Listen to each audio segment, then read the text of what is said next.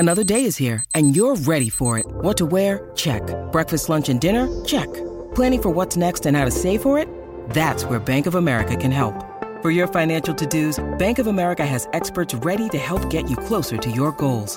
Get started at one of our local financial centers or 24/7 in our mobile banking app. Find a location near you at bankofamerica.com/talktous. What would you like the power to do? Mobile banking requires downloading the app and is only available for select devices. Message and data rates may apply. Bank of America N.A., member FDIC. When you need mealtime inspiration, it's worth shopping Kroger, where you'll find over 30,000 mouth-watering choices that excite your inner foodie. And no matter what tasty choice you make, you'll enjoy our everyday low prices, plus extra ways to save, like digital coupons worth over $600 each week. You can also save up to $1 off per gallon at the pump with fuel points. More savings and more inspiring flavors make shopping Kroger worth it every time. Kroger, fresh for everyone. Fuel restrictions apply.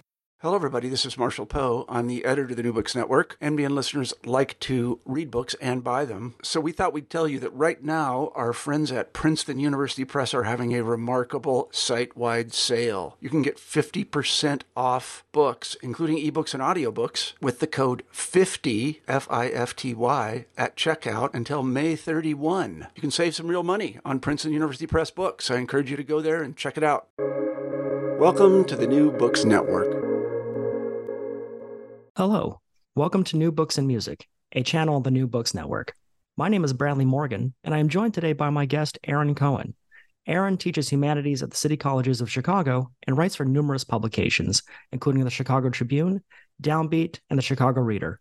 He's the author of Move On Up, Chicago Soul Music and Black Cultural Power, and the 33 in the Third selection on Aretha Franklin's Amazing Grace. His latest book, co-written with Ramsey Lewis, is Gentlemen of Jazz, A Life in Music, and is published by Blackstone Publishing. Aaron, thanks so much for joining me today. Well, thank you so much, Bradley, for having me. It's great to be here. So to get things started, just can you briefly share with us what your book is about?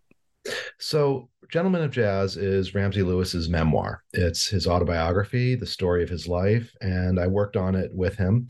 I was the one who put his words on paper. And I also included voices from people he worked with, musical colleagues, voices from his family and his wife, Janet Lewis. And I also included an introduction about why I believe that Ramsey Lewis should be more highly regarded among the jazz experts, and I was going to say cognoscenti, but I think I might have mispronounced that word, among jazz critics and scholars and such. And then also a sort of compendium of what I thought were my favorite albums of his. So it's a view of Ramsey Lewis from Ramsey Lewis with a little bit of insight from my own critical perspective, I guess. So as this is Ramsey's memoir, you had to collaborate with him closely on this book. How did that come about? And could you tell us what working with him was like? Sure. I received a phone call from Brett Steele, Ramsey Lewis's manager, asking if I would be interested in working on Ramsey Lewis's book with him. Brett Steele had gotten my contact information from a few mutual friends and mutual associates who were familiar with my previous work as an author and from my work at Downbeat. And so we set up a time and I went to Ramsey Lewis's condominium to meet with him. I had prepared an outline for how I felt the project should go, what I felt we should emphasize in the book, and also just to, see if he and I were able to get along well enough to work on a long-term project. And of course, I liked him right away. I'd met him before, casually. I never interviewed him, but I had met him and spoke with him on a few occasions. So I knew he was a really great man, but just in terms of laying out our plan for working on it. So once we were both agreeing that we were going to do this project together, and then Brett found a publisher and found Blackstone Publishing, and then we were off. And then I was interviewing Ramsey Lewis at his home or over Zoom for a couple of years. And I also was interviewing musicians he worked with, interviewed his sons, interviewed Janet, his wife, just to get a complete picture of him. And one of the things that I've always felt when I would read music memoirs is that it's important not just to have the voice of the main person, but also others as well. You describe Ramsey as being rather humble and that your job was to transfer his sense of joy to the page. And I would imagine it takes some time to have someone open up like that. Can you tell us a bit about your friendship with Ramsey and the process of capturing that spirit for the book?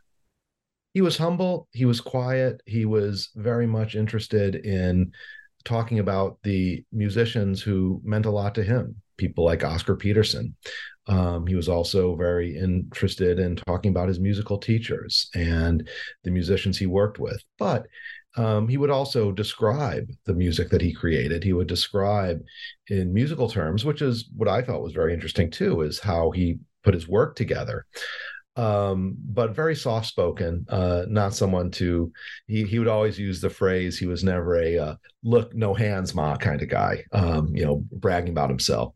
But he was also very self assured, very confident in what he was creating, very confident in what he created, very assertive in standing up for himself in terms of receiving what was duly his. And I, of course, agree with that 100%. Another thing, too, is a wonderful, sharp sense of humor. And sometimes it's not easy to transfer spoken humor to the printed page because a lot of it comes up in the context of conversation and comes up in response to something said. And so that was a challenge for me, was to try to bring that aspect of his personality to the page. Unfortunately, Ramsey would pass away before the book was released, so he never got to hear from people who knew him and the responses to that joy and humility that you captured in the book.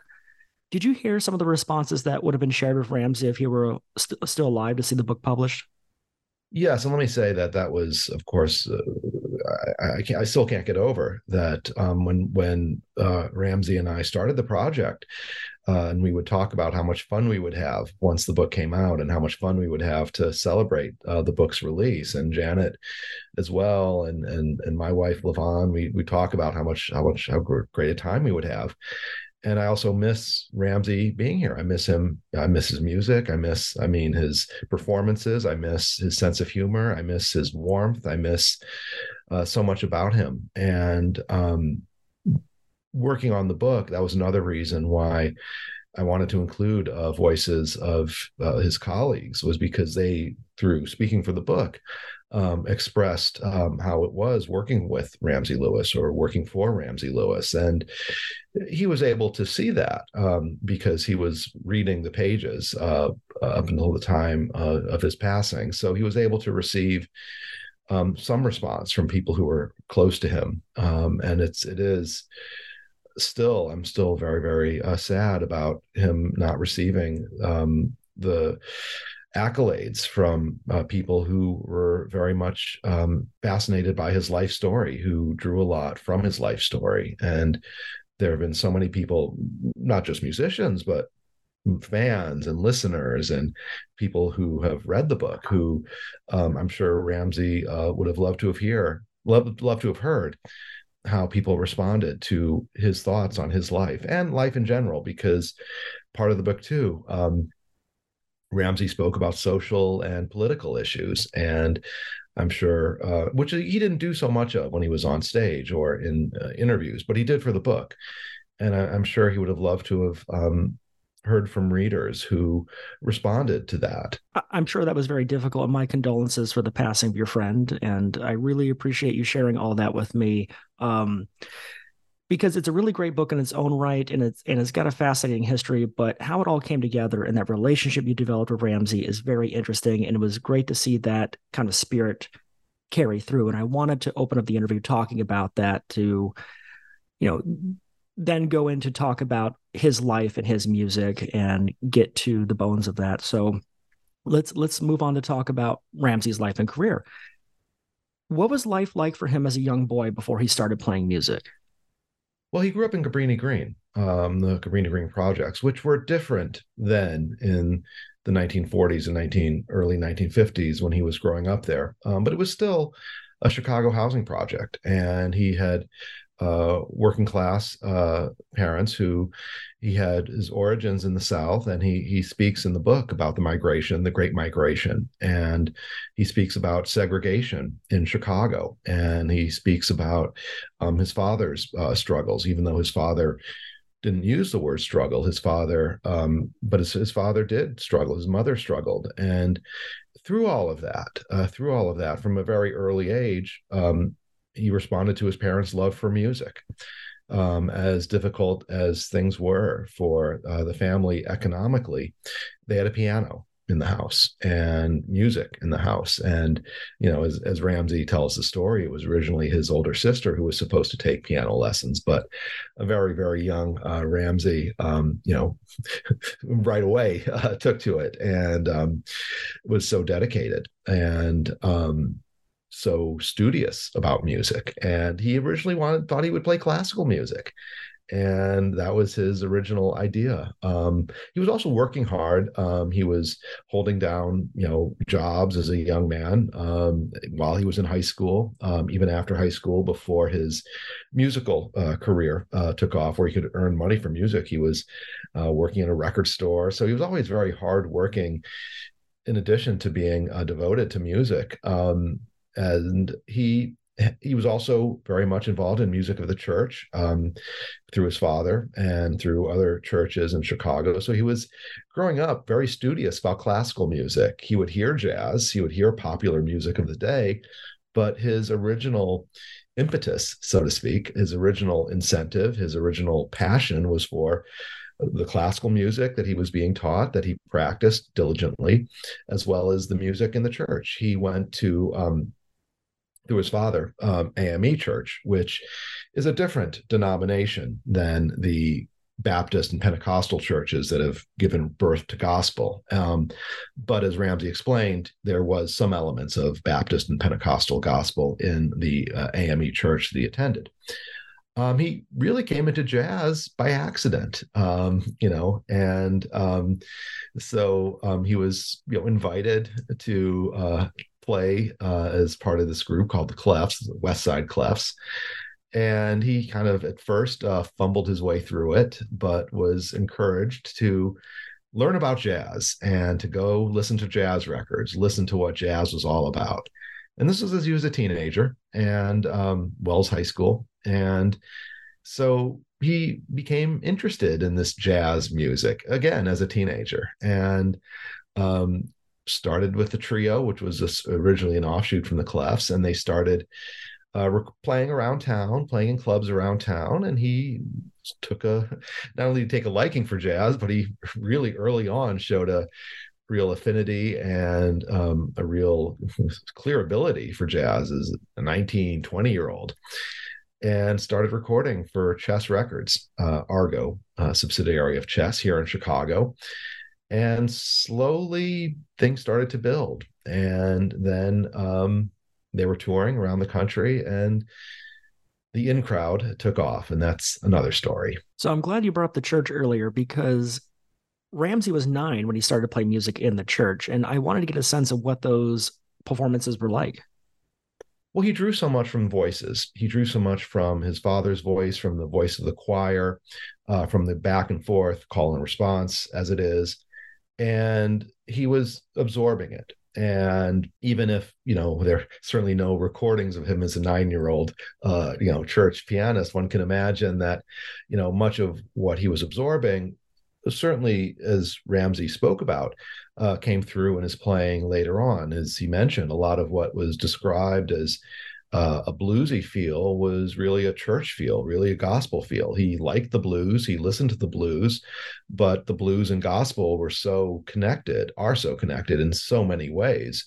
And the fact that it was described as a bluesy feel rather than a gospel feel, I think, says more about the background of certain music critics than it does, actual musical study. But all that phrasing, the chord progressions in the church came in through his music throughout his career. And also one of the things that he's always would reiterate to me is the whole idea about feeling in music, about that emotional connection.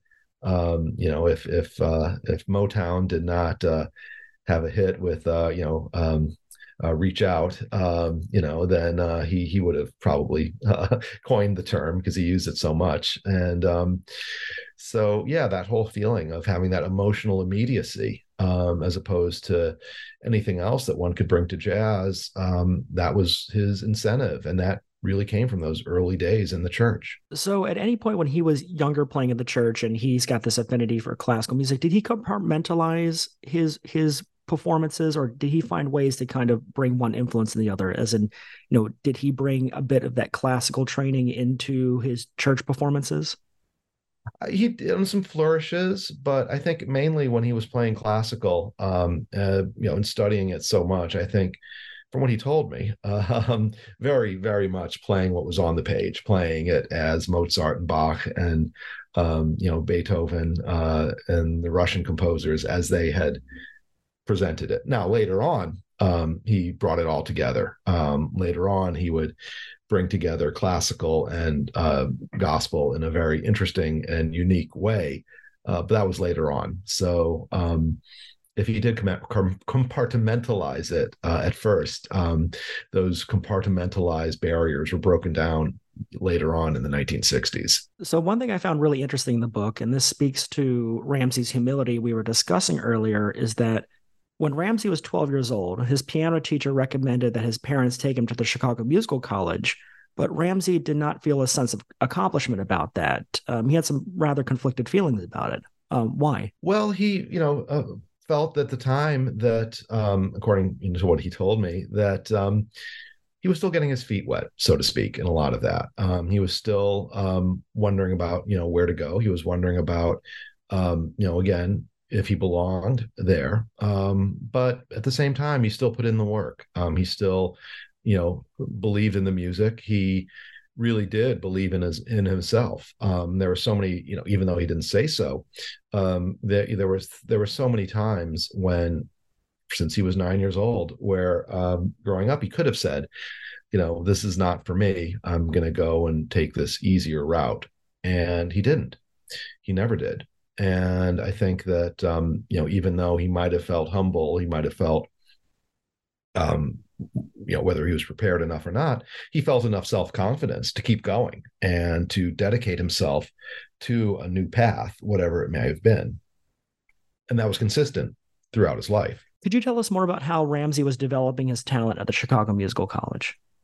Well, one of the most important people in Ramsey's young life, aside from his immediate family, was Mrs. Mendelssohn, his piano teacher. And he would describe her as being a very small woman, but very emphatic in teaching Ramsey, very emphatic in what he could do, very emphatic in enforcing discipline on him in terms of having a practice regimen, in terms of what she would tell him about making the piano sing. And of course, he had early on as a young person, had no idea what that meant. But, when he really realized what sort of feeling he should get from the piano, whether he was playing classical music or playing anything. And Mrs. Mendelssohn, or Ms. Mendelssohn, he was very insistent on always calling her Ms. Mendelssohn, Miss Mendelssohn, very proper. And so Miss Mendelssohn's instruction early on, when he was 12, 13, 14, into his teen years, very crucial in his development, and someone who he still speaks about or spoke about often during our conversations. So around the time he's attending the Chicago Musical College, he's still attending regular school, which is a challenge, for someone really talented musically to balance, those kind of different commitments. And Ramsey says he was reading a lot at this time. And as someone who loves to talk about books, and knowing that he remained a devoted reader his entire life, what was he reading in school? Well, in school, that was the interesting thing. So he went to Wells High School, and it was pretty much known that he was a great pianist, even early on. So he was oftentimes, as he told me, pulled out of class to perform, the dance company, the school dance company needs an accompanist.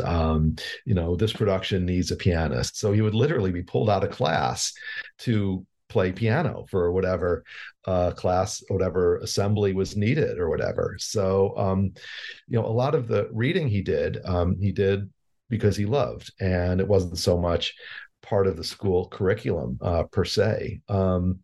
But he would, read up on astronomy, read up on, articles about history and faith, philosophy. One of the books he recommended was A Man Thinketh, which was a book from a few decades earlier, but had little philosophies in it about living one's life, which is actually an interesting thing.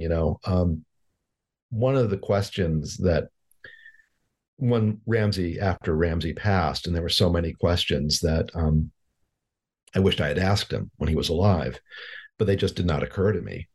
And one of them was that if he did not get into music, because again, as a musician, his career took off at an early age, and I'd realized I should have asked him that if he did not become a musician, what he would have accomplished, what he would have done. And I mentioned this to his widow, Janet, after Ramsey passed, and she mentioned that he probably would have said that he would have wanted to be an astronomer. That was something that was always fascinating to him. So I can imagine that when he was very young and when he wasn't at the piano, he was going to the planetarium and reading about the planets. What sense did you get that his passion for reading influenced him as a musician? One of the interesting things too is, and this was actually, it was interesting, I knew about his passion for reading, because his former band member, Maurice White, who went on to form Earth, Wind and Fire. In Maurice White's memoir, he mentioned that when he was in Ramsey Lewis's group, Ramsey Lewis was always giving him books, books like the autobiography of Malcolm X. When I was interviewing Ramsey for the book, and we would talk about the migration, and he brought up Isabel Wilkerson's book about the Great Migration. So I can imagine that reading history, reading about, and then when he was working on his later, proclamation, where he would read about the life of Abraham Lincoln, reading about history, having history inform his writing, his music, his composition, reading about other countries, his albums like Solango, and reading about the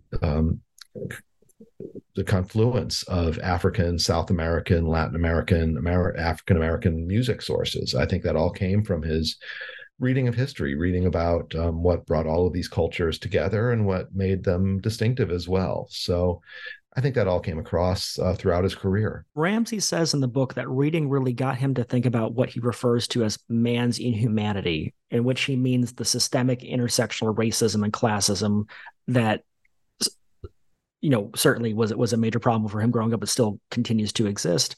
And in a lot of ways, could you tell us more about how that motivated him as a person, as an artist, his advocacy work, that connection from reading and getting more of a sense of the larger American dichotomy? Sure. Well, that's the interesting thing too, is and this is something, and it was also the way Ramsey told it, and I tried to capture on the page the way he told it, was a lot of the racial situations that he encountered as a young person were ones that he realized in retrospect, such as his father's story, an early encounter in the South when he was young, that when he was young, he was not really sure about why these things were happening. And this is all described in the book, so I'm not being deliberately vague, but they're all in the book in more clear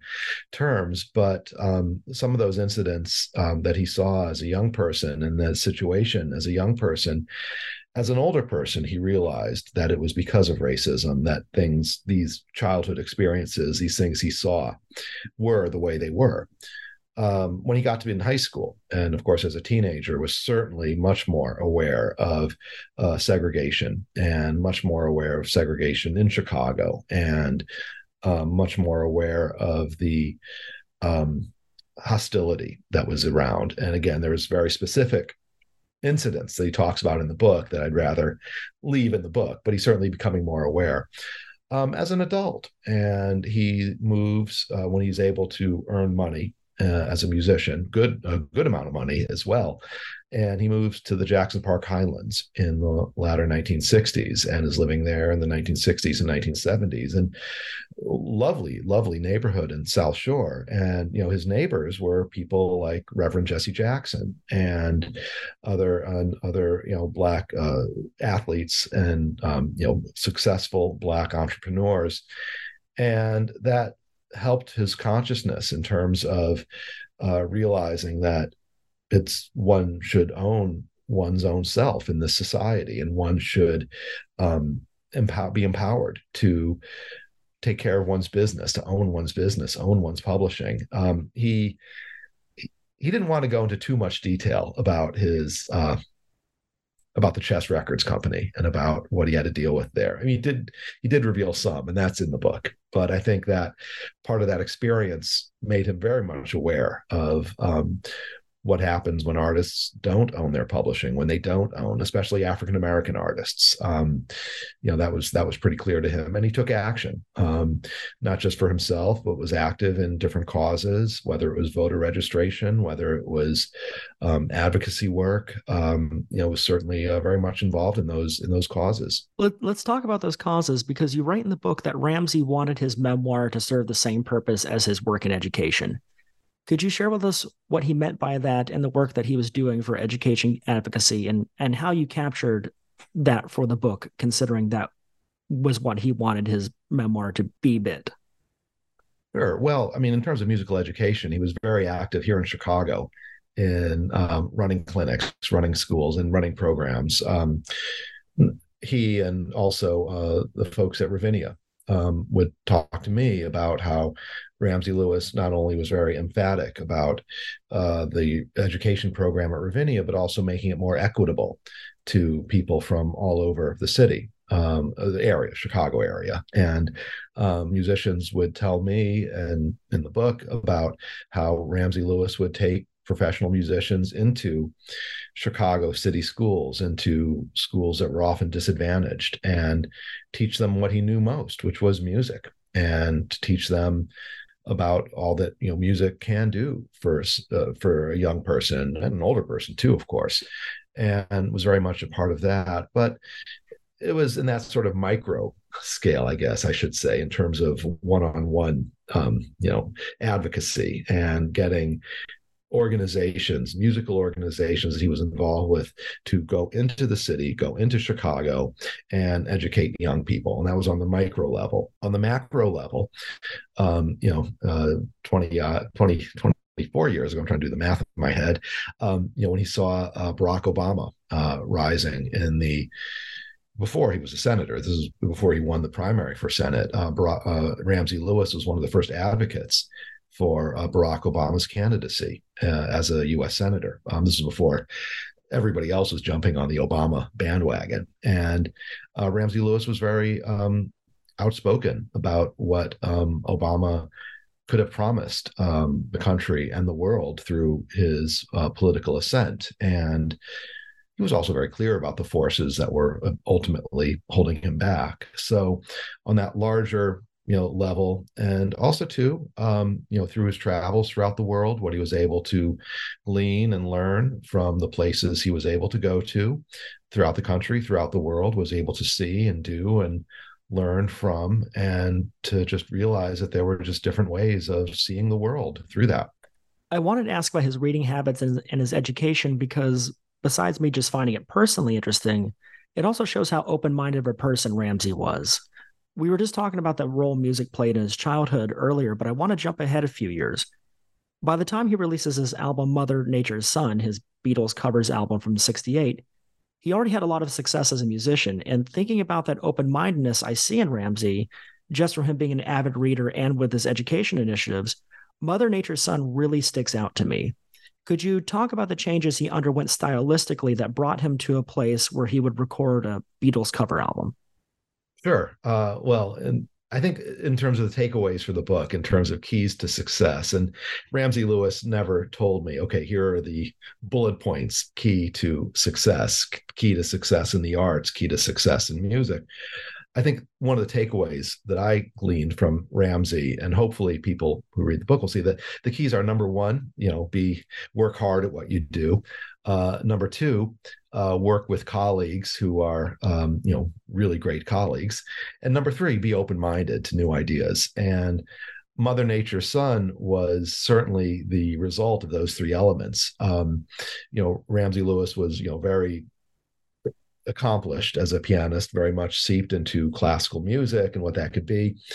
And he was open-minded to work with the great Charles Stepney, producer, composer, arranger. And, even though Ramsey Lewis could have done, In Crowd Part 2 or another repeat of his hits, he would listen to what a very adventurous, a very experimental producer, composer, arranger like Charles Stepney would have as an idea. And one day, Charles Stepney said to Ramsey Lewis, "Hey, the Beatles just released this album." I don't even know if it was called the White Album then, because as we know, it was just called the Beatles. And Charles Stepney said, "I got a great idea. We can do our version of it." Now, Charles Stepney was very much into electronic music, very much into early Moogs and synthesizers and all of that. So along with Charles Stepney's conceptual ideas, and Stepney realized that would require, to really fulfill, would require somebody who also had a classical and jazz background, and that was Ramsey Lewis. Also work with someone who was very much open-minded about these new synthesizers and Moogs and polymoogs and all this other stuff, and be open to the idea of doing their own interesting version of a new Beatles album. I mean, this wasn't just, let's just play some Beatles tunes, but, this was a far out Beatles album. And the Beatles album itself had only been out for like a couple of weeks at that point. So it wasn't even, let's just do a few hit Beatles songs. This was, this new, very wide-ranging, very experimental Beatles album. We're going to put our own, it just came out, again, a few weeks ago. We're going to put our own twist on it. And, it took Ramsey a minute to think about it, but then was like, okay, great, let's do it. And of course, Ramsey also had his own great, working trio, with, Maurice White and, and the bassist, Cleveland Eaton. So, we had the core crew to do this. And it was wonderful. It was certainly not, just let's play a Beatles song and have an instrumental version of it, but, taking it way out. So those are, I think those three keys to Ramsey Lewis's long and very important musical career. Those three key ingredients came to play very much so on this interpretation, Mother Nature's Son, which was their interpretation of the Beatles, what's now called the White Album. I just find it really interesting how he continued to be so open to new ideas and influences. And, he was already very successful. So this is despite the validation that could come from being commercially and critically successful. And one example I really liked about that open-mindedness is that he said that during the mid-70s, he was really impressed by the fresh ideas these younger musicians were bringing to his group. Who were they, and how were they shaping Ramsey's music at that time? Sure. Well, a lot of these young musicians who joined his group were musicians who were part of the Chicago R&B scene of the 1960s. Not so coincidentally, the scene that I wrote about in my previous book, Move On Up. But these were people like the percussionist Durf Reclaw, who was a composer, percussionist, flutist, and just this really just wild guy in the best possible sense of the word. An example of his wildness was his real name was Fred Walker, but he liked to give everybody backwards names, including himself. So he went by Durf Reclaw.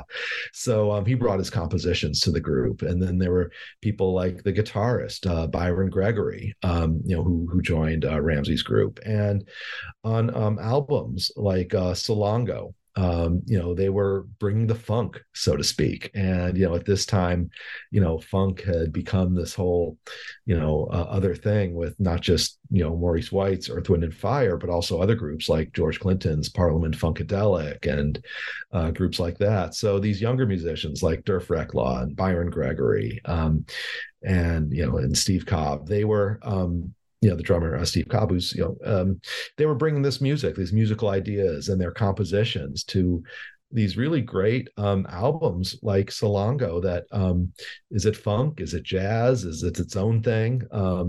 You know, and Ramsey Lewis let them get as crazy as they wanted to. And again, Ramsey Lewis never pretended to be anybody else but Ramsey Lewis. He was, a very refined, very proper, accomplished jazz musician with classical training. But then, it was this great contrast to these younger, wilder guys who were bringing it to his group. And then another young musician who collaborated with Ramsey on Love Notes was Stevie Wonder. And Stevie Wonder was never a member of Ramsey Lewis's group, but admired Ramsey so much he would show up and give Ramsey 2 fresh songs and play on his Love Notes album.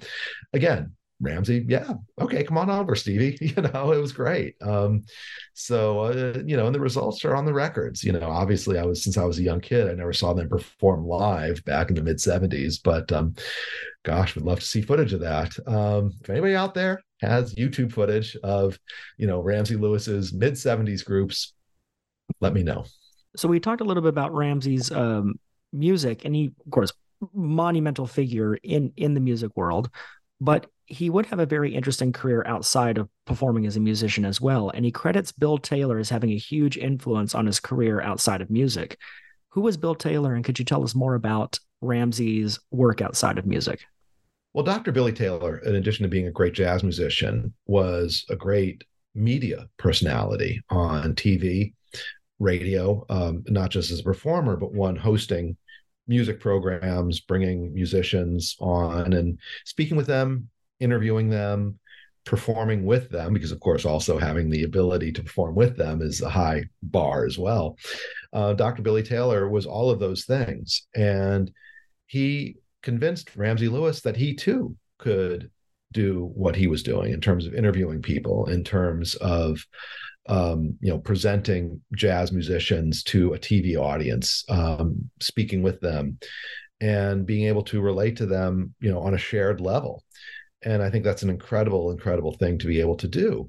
And then Dr. Billy Taylor and Ramsey Lewis performed together. And there was a lot of things about this stage technique that, even though Ramsey had been performing for many, many years, performing with Billy Taylor, put his demeanor and stage direction in a different way. And Ramsey speaks about that in the book. So Ramsey was able to be on television and on radio for a long time through what Billy Taylor introduced him to about that media, because like with anything, it's a different skill set. Just because somebody is able to speak well or write well does not mean they can go on a TV set and speak well and talk well on camera or interview people on camera live. It's a whole different skill set. And Billy Taylor brought that skill set to Ramsey. So there's an interesting point in Ramsey's life where, after 50 years of being a successful musician, there comes a point in his life when he starts to deeply self-evaluate to prepare for some oncoming musical challenge he recognized were on the horizon. So he starts studying classical technique again. What were some of those challenges, and how was his approach to classical technique meant to address those challenges? Well, that was one of the interesting things too, was, he was humble enough to realize that there were certain ways that he was playing in which, he could have, held his hands in a different way. He could have used his fingers in a different way. He could have, done different things in terms of keeping in shape, so to speak. And that came from renewing his classical training. This was, again, decades after his initial classical training. So it wasn't so much going back to the basics and relearning the material or relearning how to play it. But as he would say, when you do something for a long time, sometimes you pick up some bad habits as a player. And he wanted to get rid of some of those bad habits. And through renewing and through studying classical piano again, he could diminish those. There's one performance I want to talk to you about, and you briefly mentioned it earlier, and it's the one from 2009 when Ramsey was celebrating the 200th anniversary of Abraham Lincoln's birthday. And it's for a project called Proclamation of Hope, a symphonic poem. And in the book, Ramsey says that he wrote the piece for the whole country. So he wanted to be all over the piano because he felt that you could not write a complete work and not feel there is not a glimmer of hope. What did he mean by all over the piano? And could you tell us more about the piece and how it was composed with that in mind? Well, that's the other interesting thing, too. I mean, Ramsey Lewis had been playing for decades. He had been working for decades. He had been, very well established. But again, being open-minded, taking on a new challenge. And that was one thing he had not done, was compose an epic work. And he worked with Scott Hall, another great musician here in Chicago, on putting it together. And it was at the behest of the folks at Ravinia. So he worked with a colleague. Again, that's another part of that success, is having a colleague in Scott Hall. And there were certain tones, certain feelings from the piano that he would reemphasize in this piece. As we know, in a piece about Abraham Lincoln and slavery, huge, part of that story, that narrative, huge part of the American story, the American narrative. So there are certain piano tones that needed to be emphasized, certain keys, certain tonalities, certain registers that, he certainly played. He played in all registers. He played all 88 keys, but in terms of emphasizing them, in terms of emphasizing the lower end, emphasizing the darker rumblings of certain tonalities, he had to really get in there. He had to really get into those tonalities. And, of course, he had played them. He'd played everything before, but to really emphasize that for that particular part, it was something he hadn't done before so much. Towards the end of the book, Ramsey noted that he never listened to piano players when he was performing because he didn't want to be influenced by them. But when he retired, he started listening to a lot more music. Who was he listening to? Oh, he went over his whole sort of what was on his playlist that time I asked him. And I think also, too, when Ramsey said he didn't like to listen to other pianists, maybe he did. I think, but he didn't listen to them so intensely. I don't think he ever would. But he knew what was going on. He knew who was doing what at all times, But, at that playlist, he was listening to South American music, Jobim. He was listening to, another thing about Ramsey Lewis, he always loved movies. So I think he was, at that particular day when he told me that, he was listening to some Morricone scores as well that day. He was going back to listening to various pianists play Bach. He was also, re-engaging with his favorites like Oscar Peterson, again, who he always loved. He was also listening to Jobim on that day. I'm sure if I asked him on a different day, he would have said completely different people. But that was, I think, that particular day. Those were the ones I remember. The Morricone stood out. Were there any newer artists he gravitated towards? There were a lot of musicians he always gravitated to. Younger musicians throughout his life. I remember, he had spoken about pianists like, contemporary young pianist Joe Alterman. He always liked. He mentioned him very much, spoke very highly of him. But there have always been other younger pianists he liked, whether it was Eric Reed, Danilo Perez, so many who he would like and admire. So, for a legend who has a wide musical discography, we didn't talk a lot about his music here. There's so much in the book and his life and story. We skipped over a wide swath. So I do want to take a chance to kind of cover a little bit more of his musical area. The book closes with his discography. And so I want to know, what are some of your favorite Ramsey albums? Well, I wanted to use the discography to, of course, there's like 80 albums, and I couldn't describe each one because that would have been another book. But I wanted to list them all and then take about 25 and mention them as my favorites and say why. And some of these we've talked about. Mother Nature's Son, And some of the popular ones, I want to talk about why I felt that they were not just popular, but deserve their popularity. In Crowd, for instance. Sun Goddess, his recording with Maurice White, after Maurice White had hit it big with Earth, Wind, and Fire and brought back to Ramsey this beautiful sound. Sun Goddess, Salongo, which I mentioned, where he let his younger crew get funky. But one album that was an early album that I felt really should get more attention was Bach to the Blues. And that was an album that was very interesting in a lot of ways, because at the time in the early 1960s, there was this movement that was called Third Stream, about bringing together classical music and jazz, and Gil Evans was big on that. Gil Evans, who worked with Miles Davis and Gunther Schuller, people like that, who were bringing the classical sound and jazz sound together in this big sort of epic way. And Ramsey Lewis did not adhere to that. He brought classical music and jazz together on Bach to the Blues in a very different way. He would play composer. He would create new songs that were based on his interpretations of Bach, especially also too of Russian composers like Rachmaninoff. He had a great feel for classic Russian composers. And we'd bring together that gospel background, that gospel feel, although as the album title called it Bach to the Blues. And there were certain bluesy aspects to it as well, in these very interesting, very succinct, 3-4 minute compositions, 3-4 minute, tracks. So they weren't these sort of epic third stream types of classical jazz hybrids, but these were jazz hybrids that he did this with his original trio with L.D. Young and Red Holt, L.D. Young, the bassist, and Red Holt, the drummer. So great trio, and a great original take on combining classical music with jazz, gospel, and blues, and done in a style that was completely Ramsey's own. And I think that's a really great album that deserves a lot more attention, along with those that are so popular. And so what would you recommend for someone who is less familiar with Ramsey's work or new to his discography? It's so massive.